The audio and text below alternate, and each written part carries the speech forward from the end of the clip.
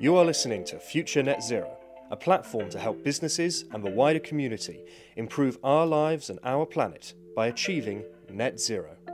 In this podcast, Future Net Zero News editor Johnny Bairstow speaks with Simon Aylesbury, Managing Director of Energize, as they discuss when to pull sustainable levers, creating strategies, building better teams, and committing to science-based targets. Hello everyone and welcome back to this podcast with Future Net Zero and Energize. I'm Johnny Bairstow and today I'm talking to Simon. How are you, Simon? Yeah, good, Johnny. Thanks. And yourself? I'm very well, thank you. And I'm glad to welcome you back to the fifth and final series in this Counting Carbon podcast. Great, thank you. So cycling right back to the beginning of the series, even though we're now coming to the end of it, you set out that the pathway to net zero can be broken down into 4 steps. And if I remember correctly, that was review, reduce, renew, and rebalance. For businesses that have been listening to this podcast series from the beginning till the end, they're probably wondering now, how can they turn those 4 steps into a coherent plan for net zero? Yeah, absolutely. I mean, we see it as those 4 simple steps because it just allows you to think about kind of the decision hierarchy. You need to understand where you're at, reduce your usage, transfer the technology or approach you're taking in that renew stage, and then offset or rebalance the rest, or in fact, inset if you're talking about kind of investment in a supply chain. But I think in terms of how you actually go about turning that into a plan, it's a bit different because those 4 R's are about the way you think about it. But in terms of turning that into a plan, it's really about 3 key things for people to decide. 1, you need to prioritize your levers, as we call them. So what can you do? Which lever can you pull to make a difference? Because not everything across your carbon footprint is as easily influenceable as the next. So which of those levers can you pull, and which of them can you pull now? You need to think about which ones you might be able to change in future as well. So figure out what those levers are, looking at each part of your carbon footprint, figuring out what those levers are against each of those parts, and then prioritize them and basically put them in a priority order. The second one for us would be figure out where you need better data and start at improvement plans on that straight away. Most organizations that are looking at the scope 3 elements of their carbon footprint have poorer data than they will need in future to be able to take action. There's quite a lot of estimation in some organizations around that, and that poorer quality data actually sometimes prohibits the action because the estimates mean you're not really fully understanding what the activity is. So implement those improvements around the data now to make sure you can take action in the future. And then I think the critical bit before you turn it into a plan and an actual map of how you're going to go through those steps of the pathway is define your speed. And what I mean by that is you need to know how fast you're trying to reduce your carbon emissions here. The speed at which you go, there are outline rules behind how you would approach that, but fundamentally for many organizations, where the speed they're going to take immediately will be defined by a balance between a moral decision and one about their brand alongside a financial one about what they can actually afford.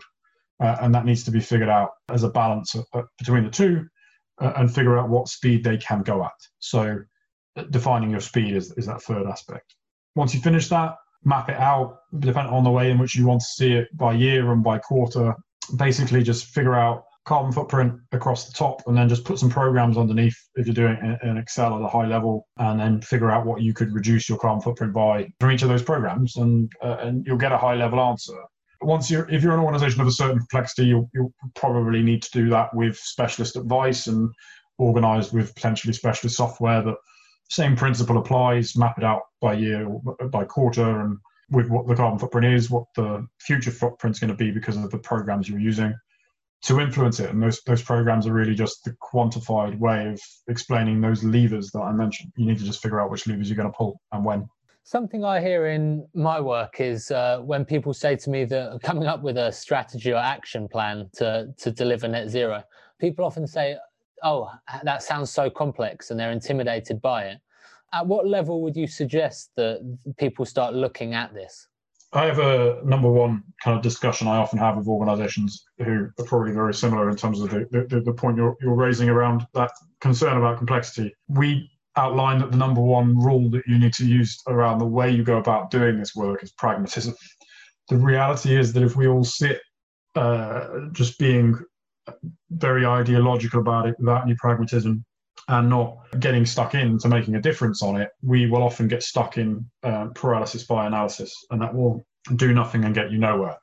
So you have to keep it at the level you're ready to do. Many organizations will have a kind of appreciation of themselves to know, okay, I've got to my carbon footprint, and that's a great start. And I know that at the end of this, I am absolutely committed to going net zero the whole way along. But I just want to know what the top 10 things I can do right now are. That is okay. Not every organization has to be yet at the place of having a science-based target and that kind of upper end of things. We're in a situation where there's only just over 1,000 organizations with a science-based target at this point. And I know that that's rapidly increasing, but organizations need to bite off what they can chew, because this is about sustaining a long-term transition. So be really pragmatic about it. Linking back to what I said before about the levers, figure out which ones you can actually pull. If you can't make a difference to something yet because you don't have good enough data, you don't have the relationships with your supply chain or your customers to do so, you haven't made a change somewhere in your business that you need to make, or you haven't set up the team that you need to set up yet, make the changes you can make now and start putting those other actions in place. I think the other bit outside of that pragmatism is build the teams you need to have, because because you need to have the shared workload of it, or be that because you need to bring in the specialist advice either by recruiting or by using external support from a consultancy or some other supplier. The levels you should be looking at it, I think, still require that pragmatism throughout, and it to be very focused on those levers. But even some of those for medium and large organizations often will require some kind of dedicated team to make them happen. So that's another aspect that you'd put in place. I think all of that ultimately starts to bring the complexity down. The reality is this is a challenge we share as humanity. So I think if you take the age-old principle of a problem shared is a problem halved, then if we do this together, we'll get there much quicker. You mentioned there that businesses need to choose the changes that they're able to make and that they're going to make. But there are some changes that they're going to have to make, aren't there? Because the government recently announced the requirement for the recommendations of the Task Force for Climate-Related Financial Disclosure. A bit of a tongue twister there, but the government has announced that those recommendations made by that task force are now required to be adopted across the economy. So I was wondering, could you just tell our audience what those requirements are and how that's going to impact their net zero planning? Absolutely. So the Task Force for Climate-Related Financial Disclosure is abbreviated, as we commonly do in the carbon and energy world, to TCFD. There's a lot of abbreviations. There are indeed. Whenever we have a very kind of graduates or new starters, it's like, here's the glossary. Anyway, but in terms of TCFD, it's basically a task force that was set up a few years back, reported in 2017, and it's about how organizations should be handling climate change in relation to the way they report and disclose. The principal recommendations there are 11 of them that are expected to people to be in conformance with. In a high level point of view, those recommendations outline that any organization should have an understanding of its risks and opportunities related to climate change, define its roles and responsibilities, understand the financial impacts of climate change in the short, medium and long term, have some kind of scenario model for what the impacts of a 2-degree or lower world look like for them, define some metrics and targets, and the bits we've been talking about throughout this, measure and disclose their carbon footprint.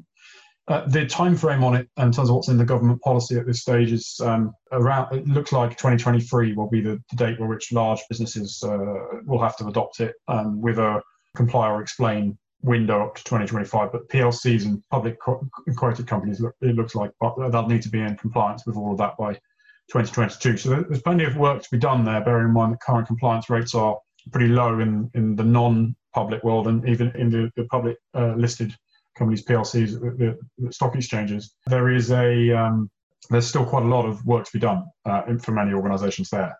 So what it does is it puts a bit of a framework around what you need to do, and if you're of a certain size, in terms of the amount of activity you need to undertake over the course of the next few years. I think secondarily to that, because one of the things in there is to have a understanding of your risks and opportunities and scenario modeling, it will mean that most organizations need to come up with a plan, even if it's only the first version of one. And that has quite a big impact in terms of the timeframes around setting a pathway towards net zero.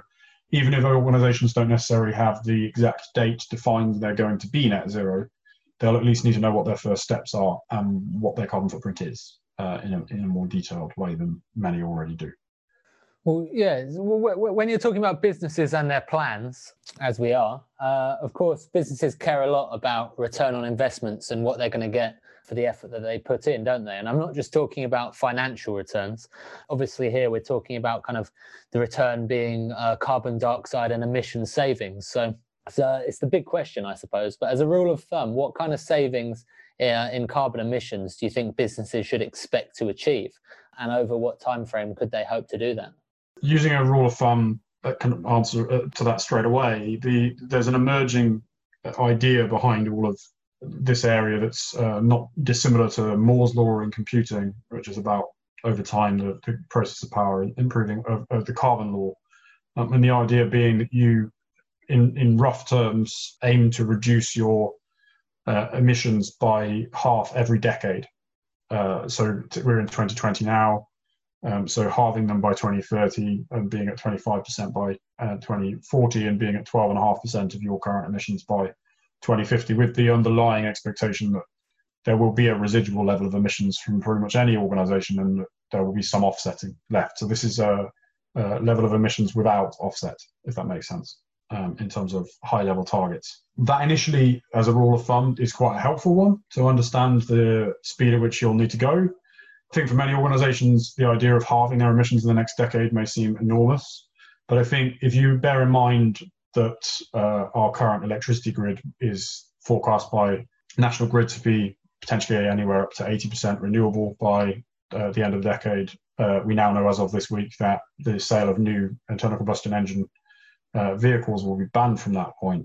There will be a whole chunk of this that will move pretty naturally by those things being implemented. Now, there's still plenty of work to be done in that area.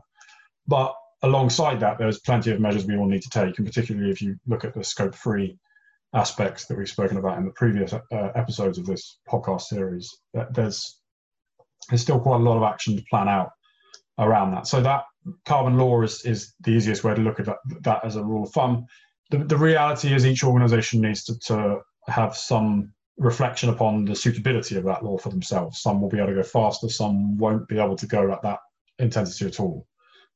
So it's a rule of thumb. As with any rule of thumb, you need to be sensible with it, but it's a good starting place.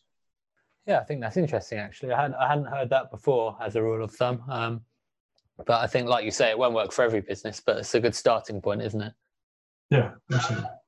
Seeing as we're coming to the end of this Counting Carbon series, in which we've moved through every part of the journey, I think I'll have to end things on the most important question of all, which is businesses right now.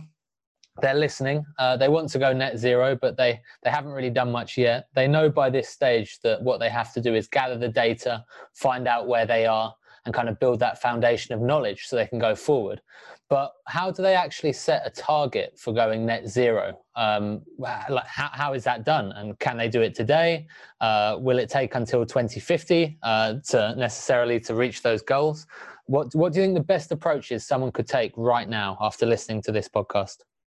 So I think from our point of view, just to summarize everything we've gone through, the underlying approach behind going net zero is particularly bearing in mind that you have to consider all these other aspects we've talked about.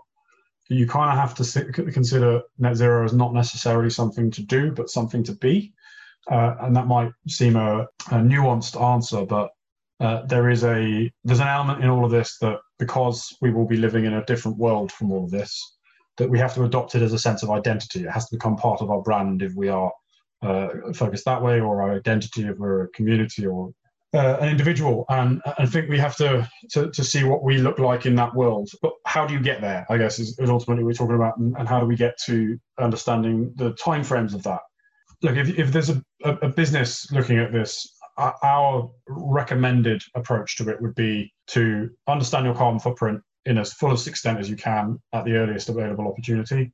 To mitigate using internationally reputable offsets your carbon footprint as soon as you can, effectively going carbon neutral but not net zero, because there's a distinction between the two. And then using the points we've talked around here, so that carbon law, but getting into more detail on understanding your own levers to figure out at what speed you can reduce your emissions without those offsets. We would always recommend you do the resource efficiency part first. That's why we have the review, reduce, renew, rebalance as a decision hierarchy, done in that order. But it's almost, if you did that on an annual cycle and almost used it as a way of improving yourself year to year, almost like a management system, if that makes sense, like the Plan, Do, Check, Act of IS 50001 or equivalent, that you can get yourself net zero aligned sooner rather than later. Whether you are actually net zero is that's something that will be something where you'll get to a point where you can be confident that you are, because you've done everything that you can and you're offsetting the rest. By doing that 4-step pathway: review, reduce, renew, rebalance, taking that underlying approach about the responsibility, I will remove my impact now after I've followed those steps, but I will take my proportional share of it in time. The underlying difference between carbon neutrality and net zero is carbon neutrality requires you to reduce your emissions at least by something, whereas net zero requires you to reduce it by enough to achieve what we need to achieve as a world. So once you're taking a certain amount of responsibility, then you are net zero as far as we're concerned. There is no internationally accepted answer, but that's our view on it. It's about who you choose to be in this world and the challenge that we've got. And I think that actually is something we can all align to much faster than we necessarily think we can. So many organizations can start taking those actions today. It doesn't necessarily need to wait till 2050. Well, thank you very much, Simon. And there you go. There's no excuse for all of you out there to not be getting on with your net zero journeys right now.